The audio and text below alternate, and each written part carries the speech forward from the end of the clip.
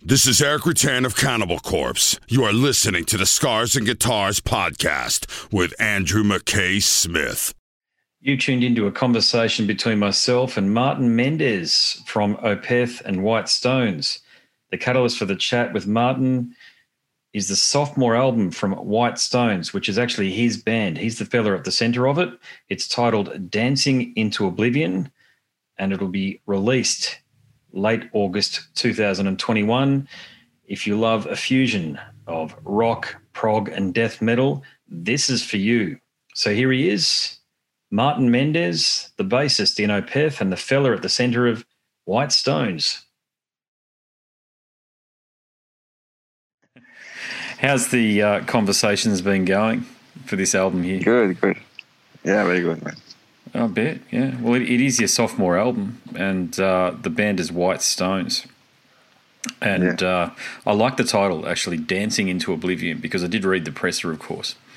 And it's more or less, I think, a bit of a reaction in some ways to COVID-19, from what I understand there. Well, the album is not about that, but during the writing process, the feelings I had in my body was, the pandemic. So that kind of reflects in the music, but it's not an album about the pandemic or the virus or something like that. Right. So what were the lyrical themes you addressed this time around? Well, this time I didn't write any no lyrics. That was Lloyd, the singer. With the first album, I was more involved in the lyrics, but this time it was him, and I think they're more like social, not politics, but more like like society. Sure. Kind of, societal commentary and all of the things that are going on at the moment, which the last 2 years has been a very interesting time to be alive, to say the least, hasn't it? Yeah, very much. So, with the music side of things, because I'm a bassist too, and I can actually hear that you've written a lot of this on the bass, so I hope I'm right when I say that, because I've got a pretty fine ear for these things. But was there anything you were specifically trying to go for? Because I feel like as though I can definitely hear that there's a bit of a progression from the first album, which I thought was fantastic, by the way. And I just haven't lived with Dancing into Oblivion long enough yet to be able to say whether or not I think it's, and work with me here when I say it's a better album or not. I know it's a very subjective thing to say that there, but in terms of how far advanced your songwriting has gone. So on the music side of things, did you write with the bass? Well, some things started with the bass, but usually I started with the guitars or thinking about a drum beat.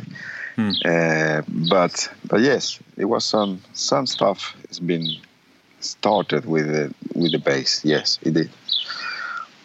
Yeah, part of it to me sounds like a Cannibal Corpse album, believe it or not, because you know how Alex Webster from Cannibal Corpse writes on the bass. Yeah.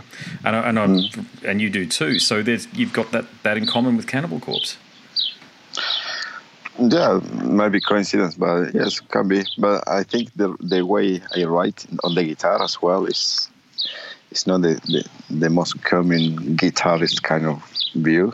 I think it has something to do that I'm a bassist, so I kind of think more like a bassist maybe when I write riffs. I don't know.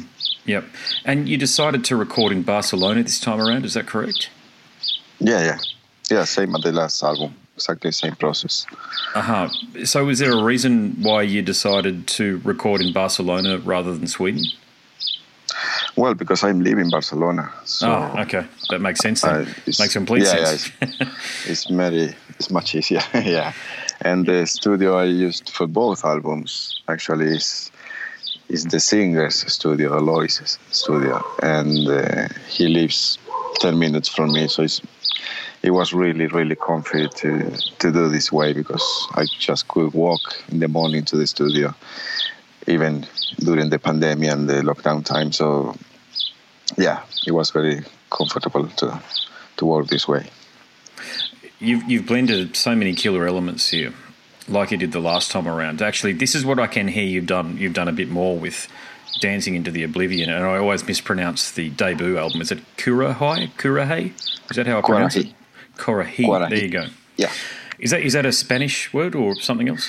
No, it's a language that the ethnics, the Indians in Uruguay used to speak back in the day. It's called Guarani. It's a language that in Uruguay we don't speak it anymore, but I think it's in Paraguay. They still speak in this language. I think it's the only country in the world that speaks. So yeah, it's an old language. Well, I guess that hints at another point that I wanted to make was that I just find Spanish musicians are experts, as you are here, at mixing together so many different styles. So what you've done is death metal, prog, jazz fusion and rock. Do you think, I mean, I know you're at the centre of it and there might not be that much of an awareness of it. So say someone like myself has got, coming from the outside, being that I'm Australian and definitely very un-Spanish with my heritage. But do you feel it's just a very natural thing, given your Spanish heritage, to mix all of these things together and for it to come out so cohesive? I don't know how to say. I mean, for me at least, yes, because I've been really into music from the beginning since I was a kid. You know, I didn't have a CD player until I was 17 years old, I think. So what I was listening to mostly until then, it was radio, and what we had over there, it was mostly tango and folk music from Uruguay or South America. So I grew up with that stuff, you know. So for me, at least, it helps a lot. It gives me a lot of influence from that. I don't know if it's a general rule to be Spanish to have all this, but for me at least, yes. Because as I say, I grew up with all kinds of music from there, and I like to reflect all the music I like to the album as well, to the music I write. And of course, it's death metal, a very important part of the style. But for sure, it is more stuff over there that influenced me at the time to write it. What was it? I understand, and again, if I've got this wrong, please correct me. But I understand the majority of your band, if not all of your band, have a Spanish heritage as well. So was that something that was done by design, or is that simply just because you're living and working and recording in Barcelona?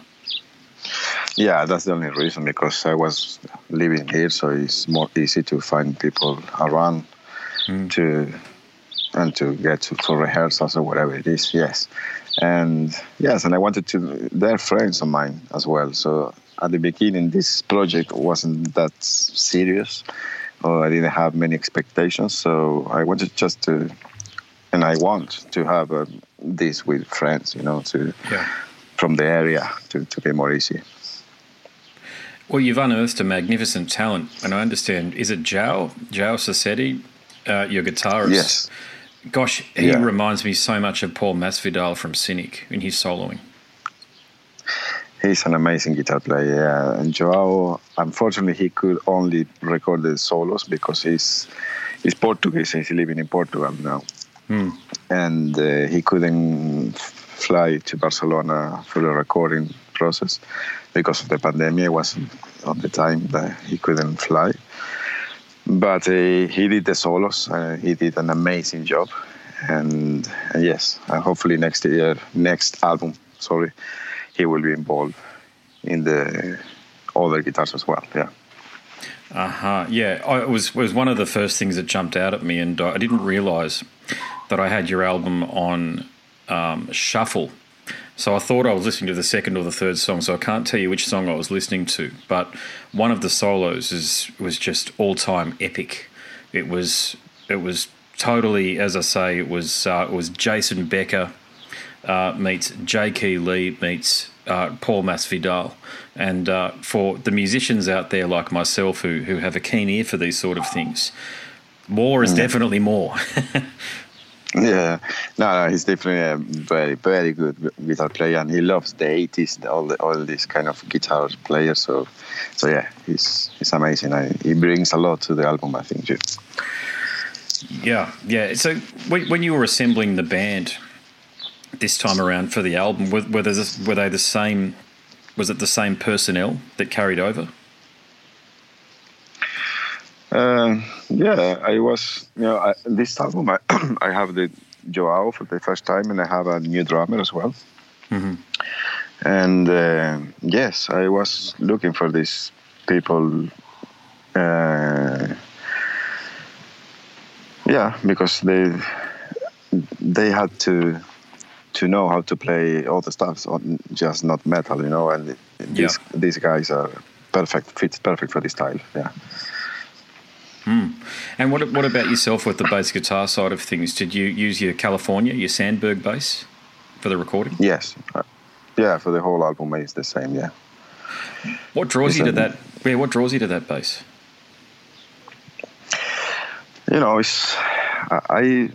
I've been when they asked me to do a signature with Sandberg, I went to the factory with them for a few days, and we decide all the specs for the bass.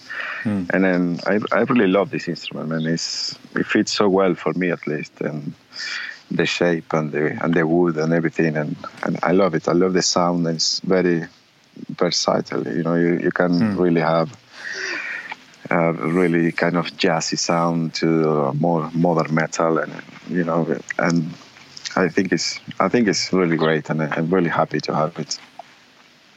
It sounds killer, man. So was that put through like a Sans amp, or what preamp were you using? I record with a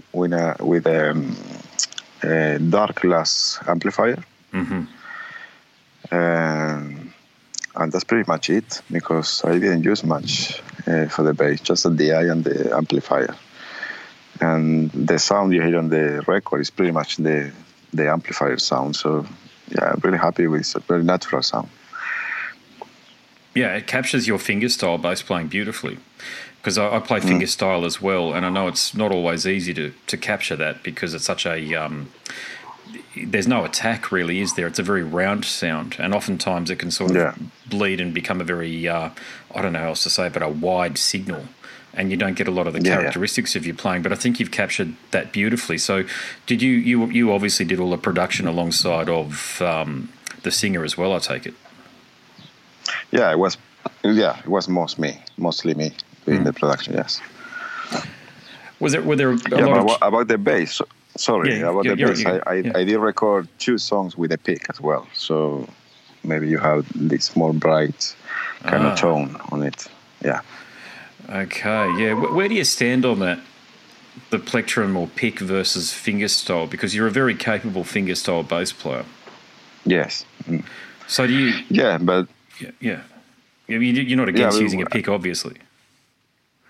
Yeah, but actually with the first album, Guarahi, that was the first time I ever used a pick on a recording.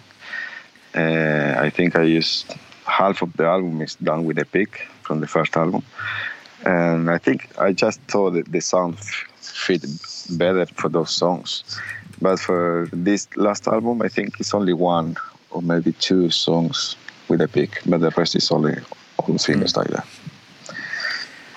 I think for people who aren't musicians, it might be difficult for them to get their head around that playing the pick on the bass compared to playing with your fingers, it's almost 2 different instruments in so many ways, because the rhythmic approach changes so drastically.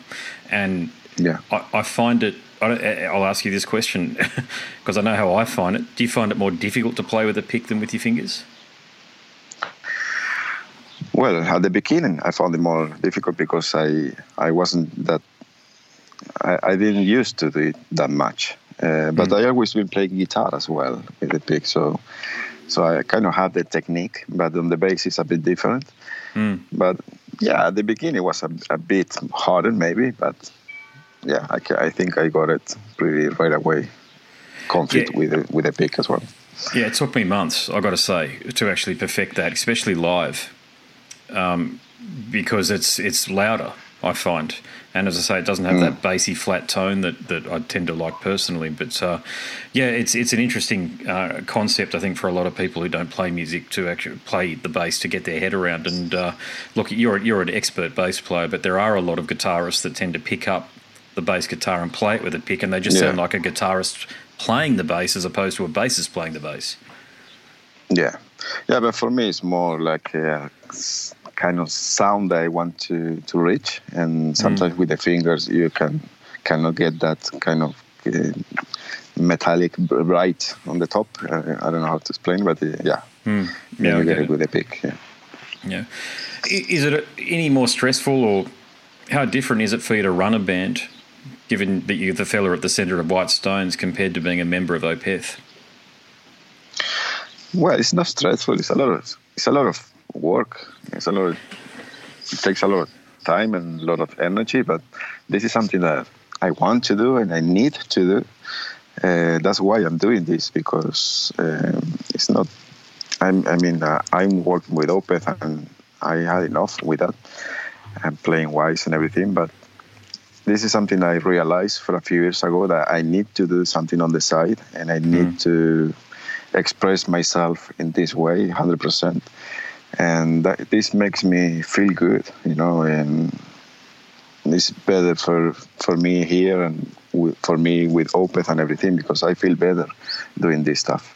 And as I say, I kind of realized it a few years ago that I have to do stuff on the side, because I always been writing music, but I never kind of done it proper in this way, So this is something. It's like a therapy or something like that. And it's really, really interesting, and I love the process. So it's not a kind of a pain in the ass to do this at all. It's very enjoyable to do this, but it takes a lot of energy and time. Yeah. Okay, that's an important point, because it sounds to me, given your creativity. Okay, so you've released 2 albums within 12 months or thereabouts. It sounds like as though it might be a bit difficult for you to get your music heard within Opeth. Is that the case? Yes, of course. I mean, in Opeth, I'm the bass player, and I can kind of put out my ideas on the bass, but that's pretty much it, which is fine, and I love to do it. But at the same time, on the other hand, I mean, as I say, I think I have this need to compose more than just one instrument, because it's something that I like, and I think I can do it. So yeah, it's different, but it's different. But I really enjoy both positions, for real. Yes. Okay. So has it ever? I hope I can ask this question, by the way. But has it ever come to a point where you've been a bit frustrated in Opeth that your ideas don't get heard within the band? No, not at all. Absolutely not. As I say, I'm very glad with Opeth, with what we done and the way we took with the band, and I love it. It's a challenge every time we do a record, and I never miss play. People think I miss playing more extreme metal, but that's not true, because when I'm on tour with Opeth, we're playing all those heavy songs every night. I'm playing Deliverance and those songs every night. So I get my death metal kind of dose, every night. So it's not like that. It's just, as I say, something personal, that's something that I need to do and I want to do, because something different completely with Opeth.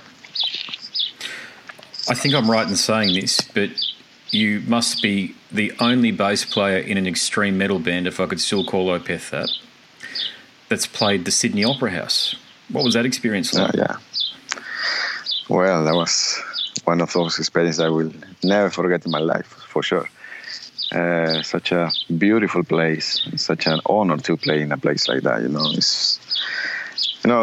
When you do those kind of things, you feel very proud to choose what you choose to do when you were young, and this is kind of a proof, that you've been doing something right, I guess, and for sure. At least I like to think that way, but it feels really nice, for sure. To say the least, yeah. I was excited for you guys, I've got to say, from the perspective that, okay, it's great to see a rock or a heavy metal band playing at the Opera House, because There's been quite a few contemporary acts down there. Like I think Daniel Johns from Silverchair has done some stuff there. But when I saw Opeth there, and of course I missed out on tickets because they sold out. You're probably aware of this, but the tickets sold out in like 5 minutes or something, or 10 minutes. They were just gone. Yeah, that was fast. Yeah.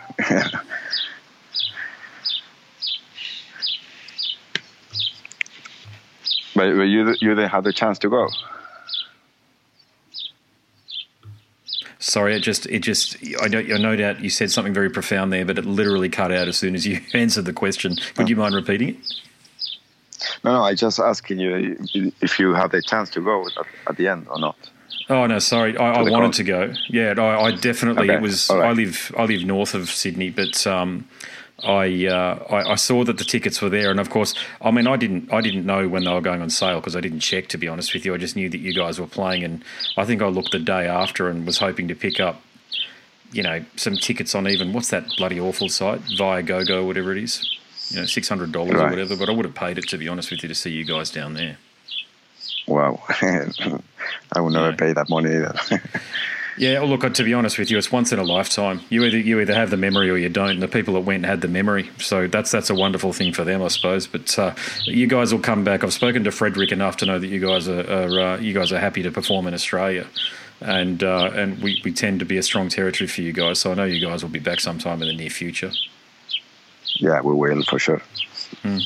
Hey, mate, I'll make this my final question for you because, look, you mentioned Uruguay already, and, look, I understand that you moved from Uruguay with your mate Martin Lopez, former Opeth drummer, as a teenager. Yeah. You were both teenagers.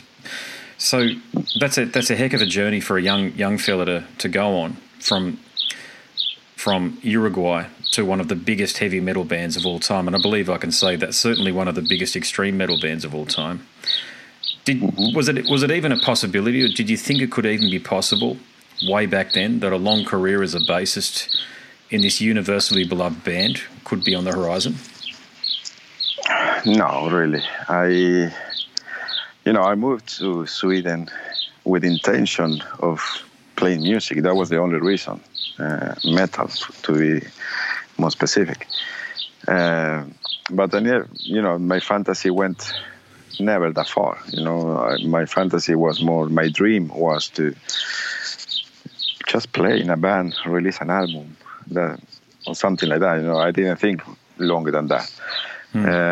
But when I started with Opeth didn't do much at the time either. So I think when I joined the band, we were doing nothing for 2 years maybe.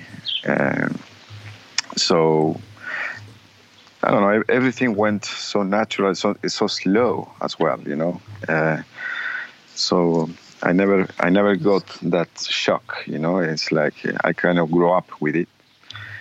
But as I say, my intentions were never like I want to be a rock star and do that. I could never imagine to do what I'm doing now back then. Yeah, actually, I said that was my last question, but I'll make this my last one. If you could pick a career highlight, what do you think it would be so far?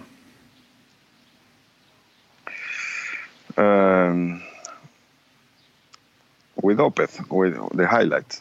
Oh, anything, even with White Stones. What do you think has been the accomplishment that you're most proud of? There you go. I mean, just been doing what I love to do.